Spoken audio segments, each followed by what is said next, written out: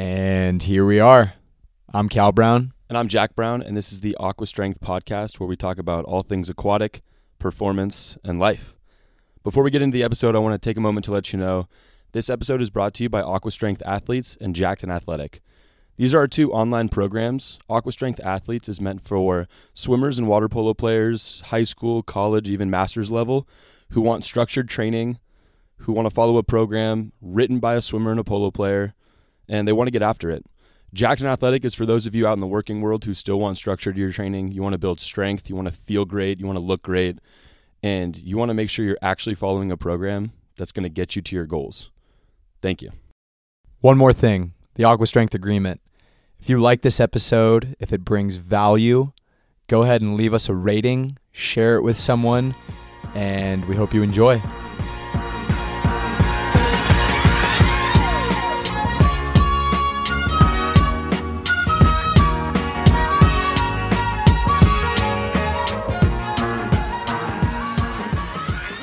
What's up, man? What's new? Nothing much. Another good weekend. Big 49ers win. Bang, bang. It was fun hanging out with you, seeing Claire again. Everything's going well. What about you? Yeah, I don't watch a lot of football. I'm in 4 fantasy football leagues, kind of against my will. And I actually won one of the leagues this year. Thinking the family's kind of pissed about that one. That's the family league with uncles, aunts, cousins. And I won. So this might be that might be it. I might be done with fantasy football from now on if anyone in the fam wants to take my spot. But watching that Niner game was sick, man. I got to say, Christian McCaffrey is one of my favorite athletes. Yeah, 100%. I think we were talking about that yesterday a little bit too. I was like, it's just so fun to watch. It's so special, and I think an element of it for us is that we really love his trainer that he works with in Colorado, Brian Kula, and you can find him on Instagram at Kula Sports Performance. Guy's an absolute legend. They have an amazing facility there. He's a great guy, and I've spent a lot of time watching videos of him working with Christian and things that they do, and it's just a joy, man. It's really special to watch someone so great do something so special. And yeah, as a Niner fan right now and as a fan of football, you have to respect what Christian McCaffrey is doing and just enjoy it while we have it, because athletes like that don't come around too often. Yeah, man, you brought up Kula, and I've never met him before. I watch a ton of his videos and I follow his work. I listen to him on podcasts, and he's an absolutely incredible strength coach. And I think one of the really cool parts about it is that Christian, it was his high school track and field coach. And so, like, we were watching a video not too long ago, actually, where he was talking about how once Christian got drafted, he kind of reached out to him and was like, hey, I trust you the most in terms of keeping me strong, keeping me fast. Like, I want to work with you. I want to continue to work with you. And I think that speaks volumes to the impact that a coach can have on an athlete's life, like the bigger picture stuff. I mean, Christian McCaffrey could work with any trainer that he wanted in the world.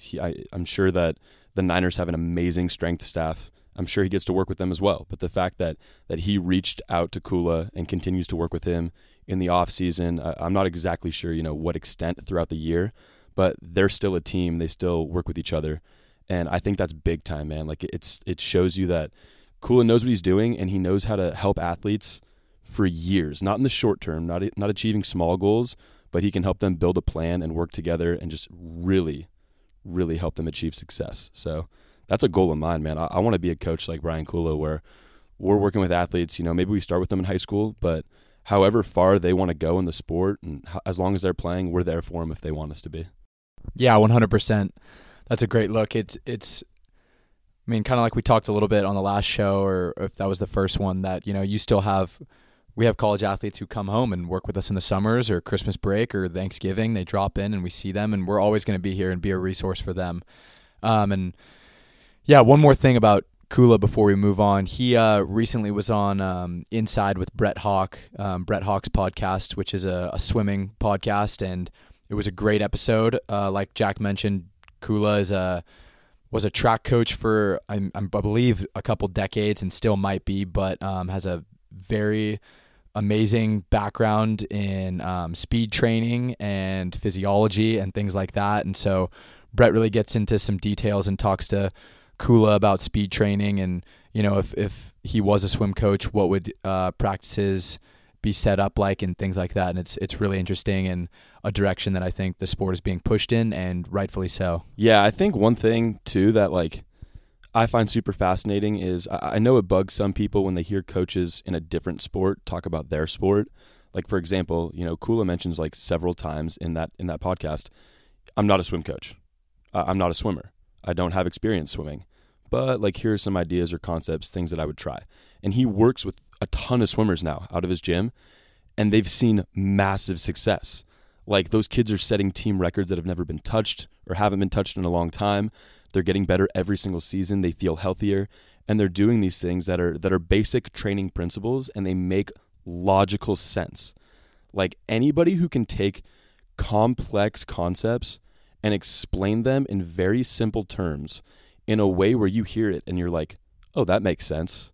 I'm super astonished by coaches like that. So that's why I think listening to coaches in all sports, and then, performance coaches as well, any coach with a ton of experience, you can just pull so many valuable pieces out of what they say. But yeah, so I wanted to flip the script a little bit, man. You've been home now for over a month. Were you looking at like 2 months now, or how long? Yeah, so I got back, I think, December 12th, and we're getting towards the end of January here. So yeah, definitely over a full month of being in the gym with you and getting my schedule dialed a little bit and finally getting into a solid routine. Yeah, but I was going to ask you, so we were talking about this a little bit over the weekend, and you were saying how much healthier you feel, how much better you feel now that you're home from college. And I'm 5 years removed from college, but I do remember like moving back home, and when you take full control of your day, your diet, and you're not doing the crazy things that college kids do all the time, and there's just more structure to your life. Like, walk me through that a little bit. Why are you feeling better? What are you doing differently? Yeah, well, I think I remember maybe it was sophomore or junior year. I was talking to you on the phone, and I was like, college is fun. I'm getting tired though, and like I don't always feel good just because, you kind of eat what you want and you do the things you want and you go out on the weekends. And I remember you saying to me, yeah, I know what you mean. I understand that you're like tired of it or whatever. Maybe you don't feel great, but enjoy this time in your life. Like, you have the rest of your life to eat perfectly or, not stay out till 1 or 2 in the morning and to have that solid routine. And I think when you said that, at that point, I was a little bit better at taking advice. So I really did listen to that, and I enjoyed my time in college and had some good times with my buddies and all that stuff. And now that I'm home, I just really am like okay and dialed in with what I think is best for me. And I eat a ton of protein. I eat a lot of fruit and vegetables, and I haven't really drinking any alcohol since I've been home. My body feels amazing. I feel like I noticeably look better, like in terms of visible muscle and tone. I am performing better. My lifts feel better. Like, I feel like I'm doing things at a higher level. And since I've been home and swimming again a few days a week, I just genuinely feel like I'm more equipped to do things in the pool that I just wasn't able to do before. And overall, my quality of life just feels like it's gone up. I sleep great. When I'm up, I'm energized. And yeah, I think diet and lifestyle really are just like, yeah, we always say this, but the tide that lifts all boats. Yeah, definitely. And I think too that like the biggest thing for me is sleep. I mean, diet's huge. Like, I can tell pretty quickly when I'm off my diet. And when I say diet, I'm not talking about a specific diet. Like, I'm not talking about carnivore or vegan or Atkins diet. Like, I'm not talking about a diet like that. When I say diet, I mean the things that I'm eating. And when I get dialed back in with my eating, I feel amazing. But then sleep is probably the strongest thing in terms of, oh, I haven't been doing so great or haven't been functioning at a high level. My brain isn't, thinking clearly. And then I go back to getting 8 hours of sleep at night, and I really focus on trying to get into bed before 10. And I feel like a superhero. And I think too, like, you need to know what bad feels like, and you need to know what good feels like to appreciate it. Because I think for a long time, I thought I was like always feeling good, or I was feeling pretty good, you know? And then when I really started to like take note of my sleep, and Sierra pushed me into this one where she was like, why do you always lay down at like, you know, midnight or like 1? Like just go to bed earlier. And I pushed back for a long time. Then once I started like really getting into a rhythm of trying to be in bed before 10 or maybe just after 10, and I was getting more sleep, it only took like a week. And I was like, oh, this is what you're supposed to feel like? Like this is it? And it's the same with diet. Like, yeah, when I get my protein back up to where it should be, about a gram per pound of body weight, and I make sure I'm eating enough carbs to fuel my training, and I'm eating fruits, I'm eating vegetables, I'm drinking plenty of water, like sleep and nutrition alone can make you feel incredible. But we were talking about that, and it made me think like, yeah, it sounds basic. Everyone says it. Like everyone says it. But until you're doing it every single day and you realize how it can make you feel, you don't really know. 100%. And another huge component that I kind of have been thinking about the last couple of weeks is now that you and I are 100% in charge of our own training, like the things that we do, it's not like we're going to sports practices and doing things that other coaches say. I mean, obviously we do sometimes do like programs that other people put out and things like that. But I mean, like, I'm swimming on the days that I want to, I lift on the days I want to, and I can make adjustments on the fly. And now having a little bit better understanding of physiology and training and things that I need to do to put my body in the best position to be able to perform and do the things I want it to do. Like I know that I feel better and I'm doing better because I understand those principles and I'm running on my own time. Like when you're a student in high school and you know you're doing 3 sports or 2 sports, or maybe you're just focusing on one but you do it all the time, it's so hard to balance. I mean, I know we always say that, but you really are bouncing around all the time between trying to have a social life, get all your schoolwork done, be at school, go to said sports practices, you know, any competitions you have on the weekend. Like it's so much. And that's why I think like you and I are both huge advocates for high schoolers and like college athletes, like taking a day off, and that people are so anti that. And it's kind of unbelievable to me because it's like we're training them, or they're being trained, not us. They are being trained by, you know, their teams or coaches like it's the only thing they do.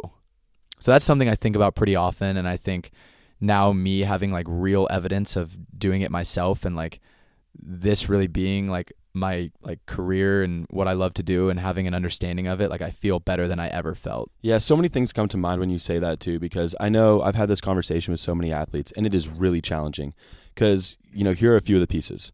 One, whatever your practice schedule is, let's say your team has 8 or 9 practices a week, which might sound crazy to some people listening, but that is a totally normal schedule for a lot of these athletes. 8, 9, maybe 10 practices a week. The coach expects you to be there at all of them. There's a punishment if you're not there. And then your teammates, you know, like they're like, oh, you're not there? Like, dude, what's your deal? And there's a fine line between like, yeah, you know, when I'm coaching sports, I want kids there. I want the kids at practice. I think it's super important. When you're a teammate, you're supposed to hold each other accountable. Like, I understand those points. I absolutely understand those points.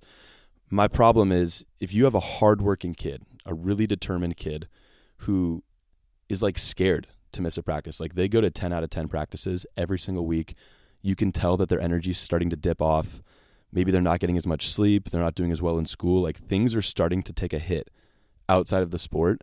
And then I'll say to them like, oh, okay, well, when's the last time you had a day off? Or like, hey, maybe we sleep in and we miss a morning practice this week. Like, I don't want to be the bad guy, but maybe that's the best thing. And they look at me and they're like, oh, my coach would be so mad. My teammates would make fun of me. And like, they're afraid of like letting them down.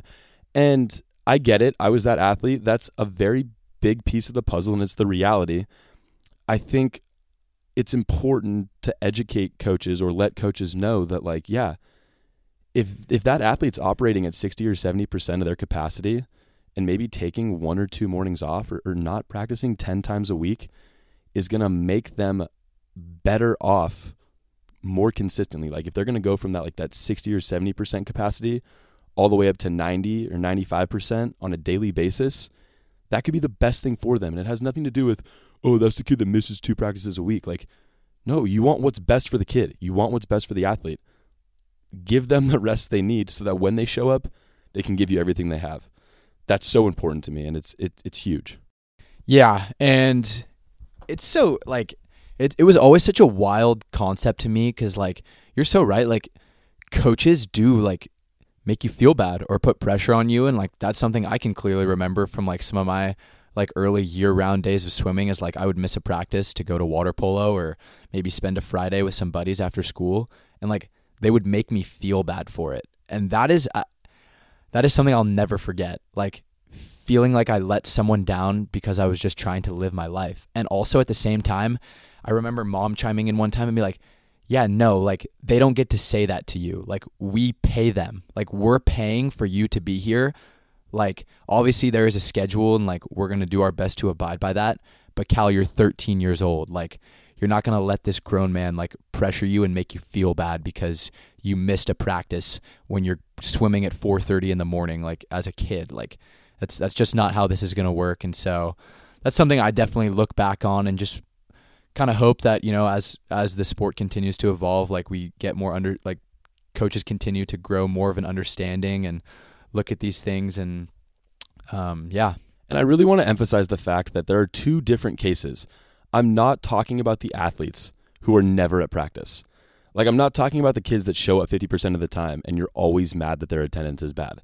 That is not at all the same case, because that's when I have this conversation with people who disagree with me, and that's fine. I love having conversations where we see different points.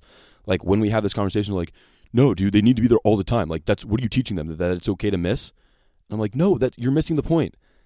If they're there all the time and then it starts to negatively impact their life and their performance, then maybe being there all the time is too much. And too much isn't the answer. Like, the same thing in the real world now. If I start working and I don't take any vacations or any breaks, there's some months where I work every weekend, every day during the week.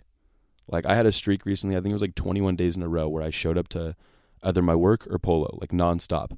By the end of it, like I'm drained. The gas tank is empty. Sierra and I need to go do something. I need to stop working for even just one day just to be a better me, to reset so that when I come back to work, I can give everybody else my best and I can give the people in my life my best. Like, you need downtime or time to do other things, and that's the way it should be. But anyways, I think right now, Cal and I wanted to get into a question and answer, a Q&A for the first time. We put up a post on my page, and only got one question on the post, but then a bunch of DMs, and then yesterday I posted a sticker, just a Q&A sticker, and a ton of people replied to that. So I think maybe people just don't like their questions to be seen by others. Maybe. I don't know. But anyways, the point I'm getting at is we're not going to say the people's names who submitted questions, at least at this point in time, maybe down the road. But we're just going to start it off. I thought this was an awesome question. So first question. Since you guys get to work with and get to know the young athletes, what advice would you give to the parents in how they can support their kid? Do you push them to go to practice or let the coach and him work that out? Is a parent just a cheerleader or should we do more? And now that I'm reading this for the second time, we almost kind of just touched on it. But Cal, you want to start with this one? Yeah. Well, first off, I do want to say that I don't have any kids and I'm not a parent. So take my advice and input and opinion on this as you will. I'm not trying to tell people with kids how to live their lives because I don't know what it's like to be a parent yet. But I did have some kick-ass parents who were amazing and I think set a great example for myself and the people in our lives. I've been thinking about this a lot, and I think it's a little bit of yes and no, which I don't want to seem like a cop-out, but it does have to be that balance of I'm here to support you, I'm here to be your number one fan, and to help you when things are hard, but they do have to be there sometimes to push you a little bit if you need it. And that, I guess, is up more to them as to when they see fit. It can't be every day, though. You can't be the parent that's nagging your kid to go do this, go do that, or we need to do lessons for this, or I'm signing you up for this, or whatever. Like, that ultimately needs to be on them. They need to be willing and eager and wanting to do more to get better. You're not going to make them want it, but when times are tough, when they're struggling, when they didn't have a race as well as they hoped to have, or didn't perform in a game like they wanted to, and maybe they're feeling low and want to step away or quit, like I think it is important for a parent to be there to say, hey, like this is part of it, familiarize them with that, and help them to feel not alone, I guess is the biggest thing for me. Is like when I was at my lowest and like feeling my worst, Mom was always there to like let me know that like she was in it with me and that like we were going to figure it out. And so I guess that's kind of like what I would say to that. Yeah, like similar to what Cal said, I'm not a parent yet, so take what I say as you will, and I don't want to sound rude or offensive to anybody, but yeah, we did have a kick-ass team of parents. Our mom and dad were amazing, and I think what we learned from them, I'm going to take a lot of the lessons, and that's exactly how I want to raise my kids. And I get to work with so many families. I get to work with so many kids, so many parents. I've seen, so many different situations, things that work, things that I'm like, ooh, okay, like I'm not sure if that's exactly how I would do it, but it's your life and you get to do it that way. And what I would say I think works amazing, the parents that are in your corner, no matter what, like the parents that are supportive, that are there for you to help you navigate, like you said, Cal, the hard times, and to be there to listen to you, but to also give you that nudge, like, no, you got this, like you can step up, you can do this, and reminding them that they're capable, but also not forcing them to do anything or push them in any direction. Because I have seen this as well, where sometimes to me it seems like I hear so much from some parents and not much from their kids. Or the parent will be telling me all the things they want from the kid or for the kid. And then when I get to work with the athlete, maybe they either seem, kind of disinterested, whether it doesn't really happen in the gym. Like really most of the kids seem like they want to be there. And I could be misreading that. I don't know.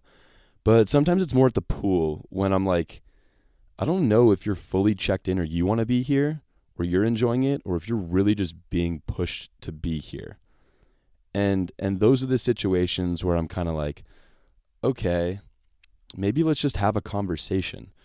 Let's have a conversation, you and me first, and let's see what's going on, how you're feeling, how's life, how's everything else.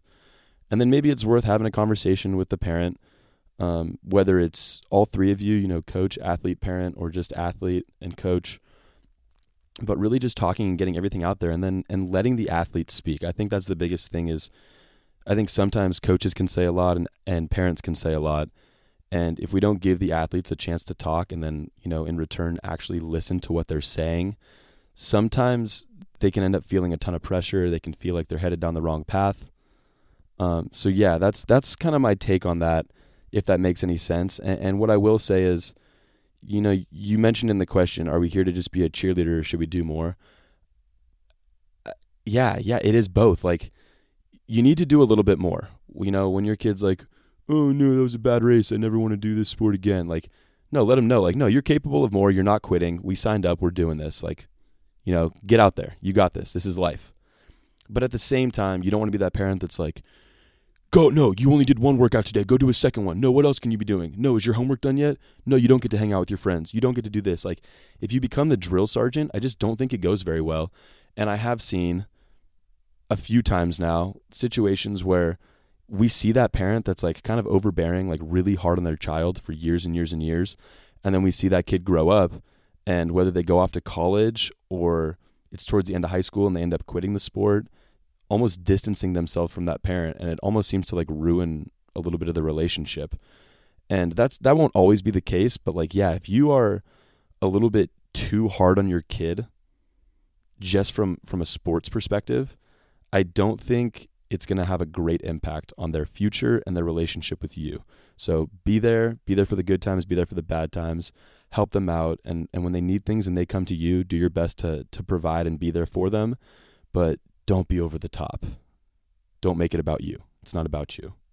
Very well said. I think to add one more thing to that, I guess maybe Mom say this one time, and I'll use you as an example. She said, I'm 100% team Jack. I'm team my kid. It's not a you versus me. It's not a them versus us. I'm here to support you because I love you and I want what's best for you. And I think ultimately at the end of the day, like that is the parent's job, is to be team Jack, team Cal, team whatever your son or daughter's name is, to support them and be there for them and find that track of what's best for them, and ultimately always pushing in that direction. What is going to be the best for their happiness, for their overall health, for their longevity in the sport.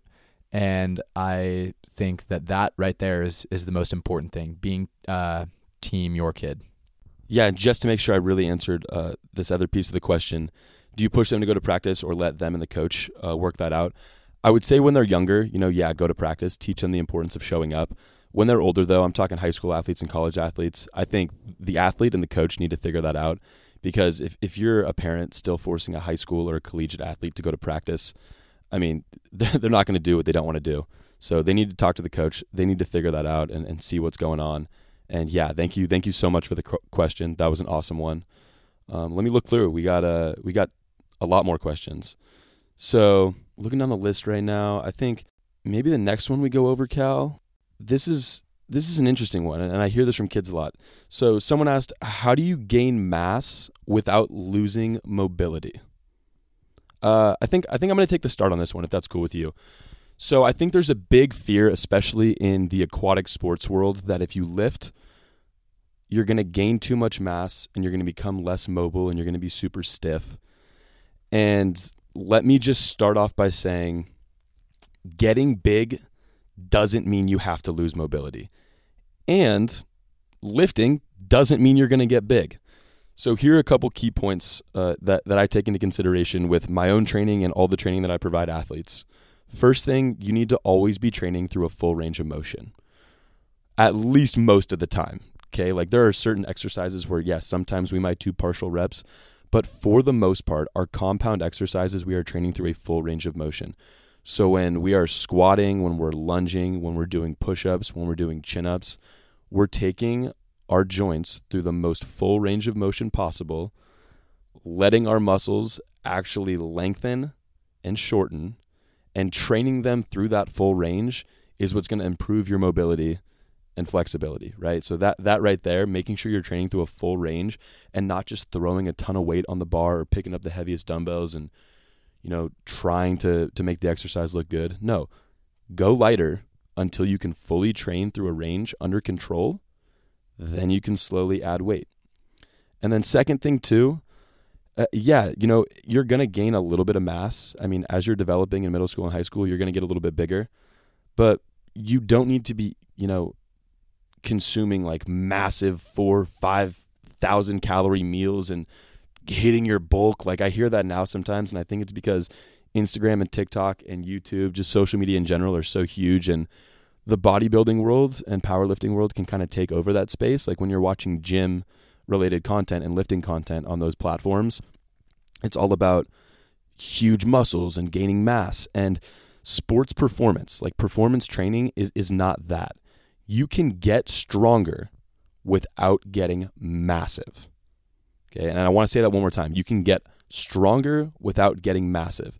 That's why you see so many of these high-level athletes who look, really strong, but they're not like these huge bodybuilder type bodies. I mean, you look at some of the most elite swimmers. I'm talking Caleb Dressel, Ryan Murphy, like Katie Ledecky, all these athletes who are like clearly very strong. Like they look cut, but they're not hitting bulks. You're not bulking up. Okay. You're just eating the right amount. You're fueling yourself. You're lifting, you're gaining strength, and you're able to produce more force. So as long as you're training correctly and eating a healthy, balanced diet, you're going to have no issue gaining mass and losing mobility. I want to emphasize one thing you said right there.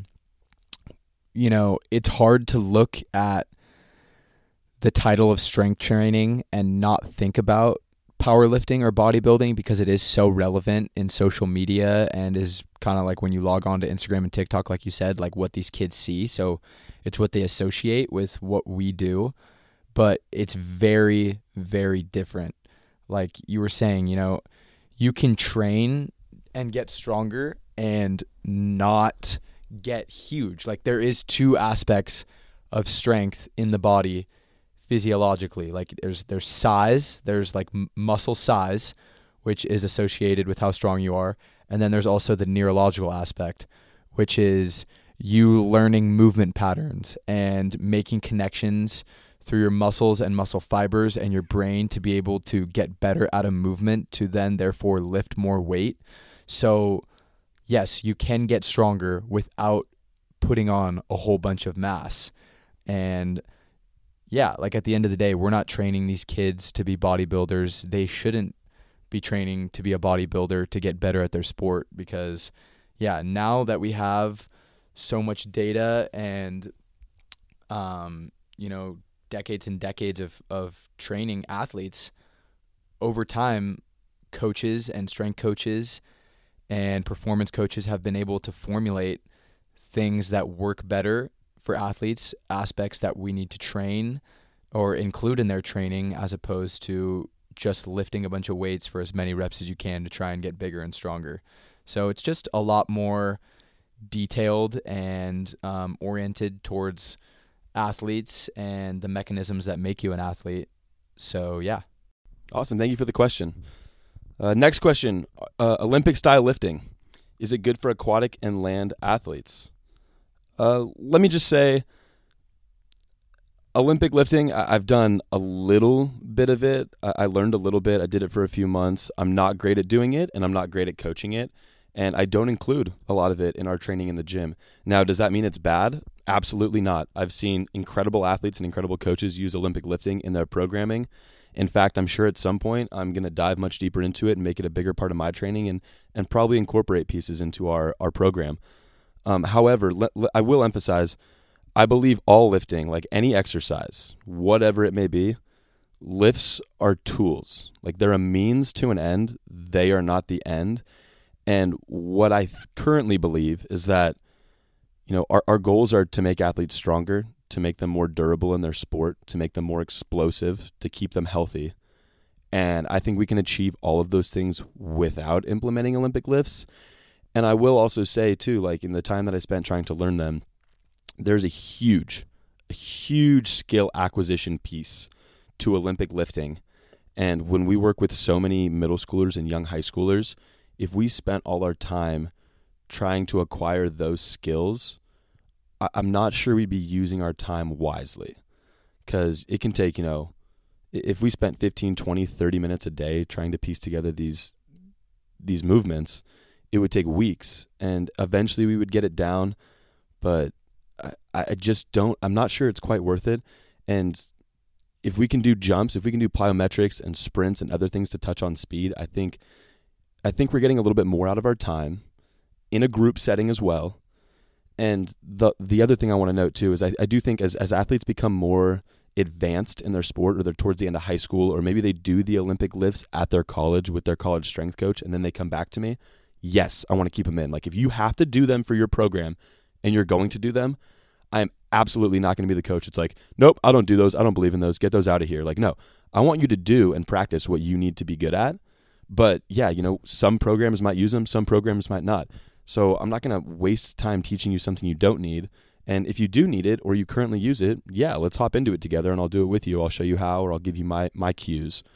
But I think we can get, most of the things that we want to get from our athletes, and they're just not at an advanced enough level yet, for the most part, to be incorporating those. So that's my take. What do you think, CB? Yeah, I'm not super pro or against Olympic lifts. I will say there was a period of time where I was really obsessed with hang cleans, and I thought that there was a huge correlation with how much and how fast I could hang clean to how fast I could swim freestyle, which I now know and can identify is just not true, because sure, there's plenty of swimmers who are really fast that can hang clean well and move a lot of weight, but there's also plenty of swimmers who are really fast and are very dominant and don't hang clean at all. So it's like we talked about in the last episode, doing the thing. It's not the thing. Like, hang cleaning isn't going to make you faster because you're not actually swimming freestyle in a pool. And a lot of people and coaches and trainers might argue with that, but I don't know. I heard a favorite coach of mine say something that I just think put it in the most simple and easy to understand terms is, yeah, someone who's not an athlete, who is very large and slow, can get really good at hang cleans or Olympic lifts. And just because you can move a barbell fast doesn't mean you can run fast or swim fast. And so I think that right there kind of just answers the question as to, yeah, it's not everything, but it's probably not nothing either. There can be a place for it for some people, but it's not, the end all be all. Yeah, and obviously we're always a little biased. Like, I'm sure if I start an Olympic program in the next couple of weeks and was getting better at cleaning or snatching and doing all that stuff, and I was loving it and I was seeing benefit from it, I would start to incorporate pieces with some of our more advanced athletes because, yeah, a lot of my training, I'm doing stuff before they're doing it, and I want to make sure it's feeling good and I'm getting the benefit and the adaptation that I hope. And that's why I continue to stay in the pool as well. Like, I want to know how things are feeling for the most part. So if I started doing it and I was loving it, like, yeah, I'm going to start throwing pieces in. Right now, I just don't think we need to. So great question. Moving on. So I really like this question. Person asked, what are your most important tips for getting back into masters swim and water polo? And now that we're both masters athletes, I think it's a great question. First thing I'll say is give yourself a break. Like, I don't mean actually take time off. I mean, cut yourself some slack, because the fact that you're still, getting in the pool, swimming, playing polo, that's awesome. You're going to feel amazing from it. You're going to have a good time. But remember, you're not competing at the highest level. You are not trying to get to college. You're not trying to play professionally. You're doing it because you love it. And so I'm constantly reminded of this. Cal reminds me, Sierra reminds me, other people at practice remind me. Sometimes I'll be like at a master's practice and I'm getting a little pissed off because I'm not feeling great. And then, Sierra will be like, well, you lifted super heavy for 2 hours this morning. And I'm like, yeah, you're right. I was pretty invested in the workout. I was getting after it. Probably did more than I should have in the weight room. I'm hopping in the pool because I enjoy it. I want some sunshine. I like being in the water. And it doesn't matter what I'm holding or that I'm feeling slow. Like, how many people get to spend the afternoons at a pool swimming? Like, that's awesome. So I think it's more about finding the joy, using it to stay in shape and have a sense of community and hang out with friends and be around great coaches. But give yourself a break. Like, when you're getting back into it, start with 2 days a week, bump up to 3 days a week, go when you can.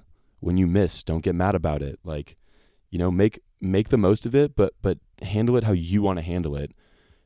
Don't treat it like it's like end all be all. I need to be at 5 practices a week. I need to go to the earliest one. I need to make sure I'm doing all my lifts at night. Like, no, it's all good. It's all good. It's supposed to just be part of the picture. Yeah, and I see a huge correlation with parents who still do a master sport or work out, and their relationship with their kids who are athletes.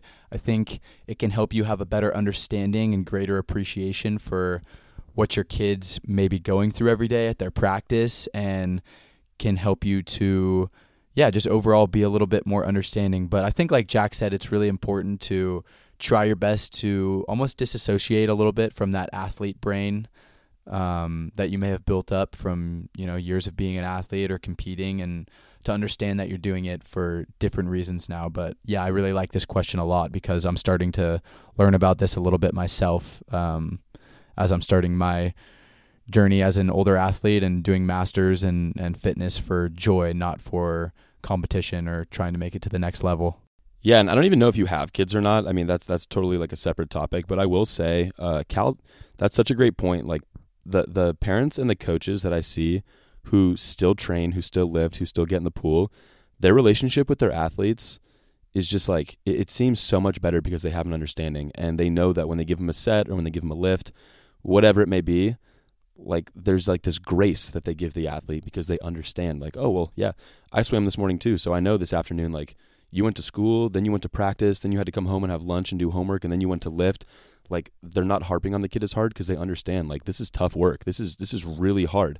And I think the further you get away from it, like for example, there was like 2 years where I didn't get in a pool at all. And I know for those 2 years, like, I was super passionate about coaching like I am now. But some of the things that I would program or give to athletes, I wasn't able to fully wrap my mind around the fact that like they're in the pool and lifting and going to school. Like they're doing all of it because I was so focused purely on the lifting. And then I throw the pool back in and I'm like, oh my gosh, I need to change my training. And then I'm like, wait, this is what they're doing. Okay. No, I need to rethink this. So any parent or coach who ends up, removed from a sport for a long time, like before you critique those kids, or you really push them, try to step in their shoes for a moment and think about that. That's I know that wasn't your question, and your question, yes, give yourself leeway, disassociate, and just have fun with it. But yeah, I would say that point about parents and coaches is super important. Next question. This is a deep one. How do I know that I've done enough to succeed? Woo! Oh yeah, I'm gonna let you go first. There's a lot here. Sheesh, that is a good question. How do I know I've done enough to succeed?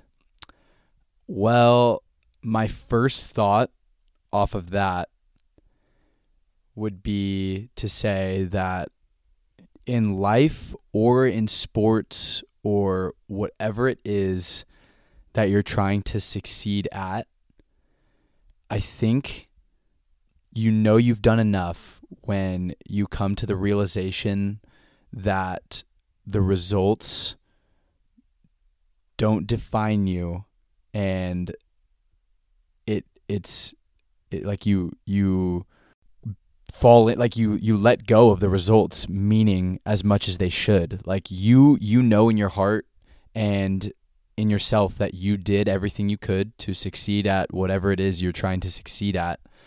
And I think the best way to kind of, go further into this is to provide a couple examples. And I think of recently I had this big exam I was taking to try and get this certification. And I had put in so much time and effort into studying and preparing for this exam that I knew, like going into it, I was like, yeah, if I fail it and don't get the certification, like I'm going to be okay. I'm at ease because I know that I did everything I could to put myself in the position to pass.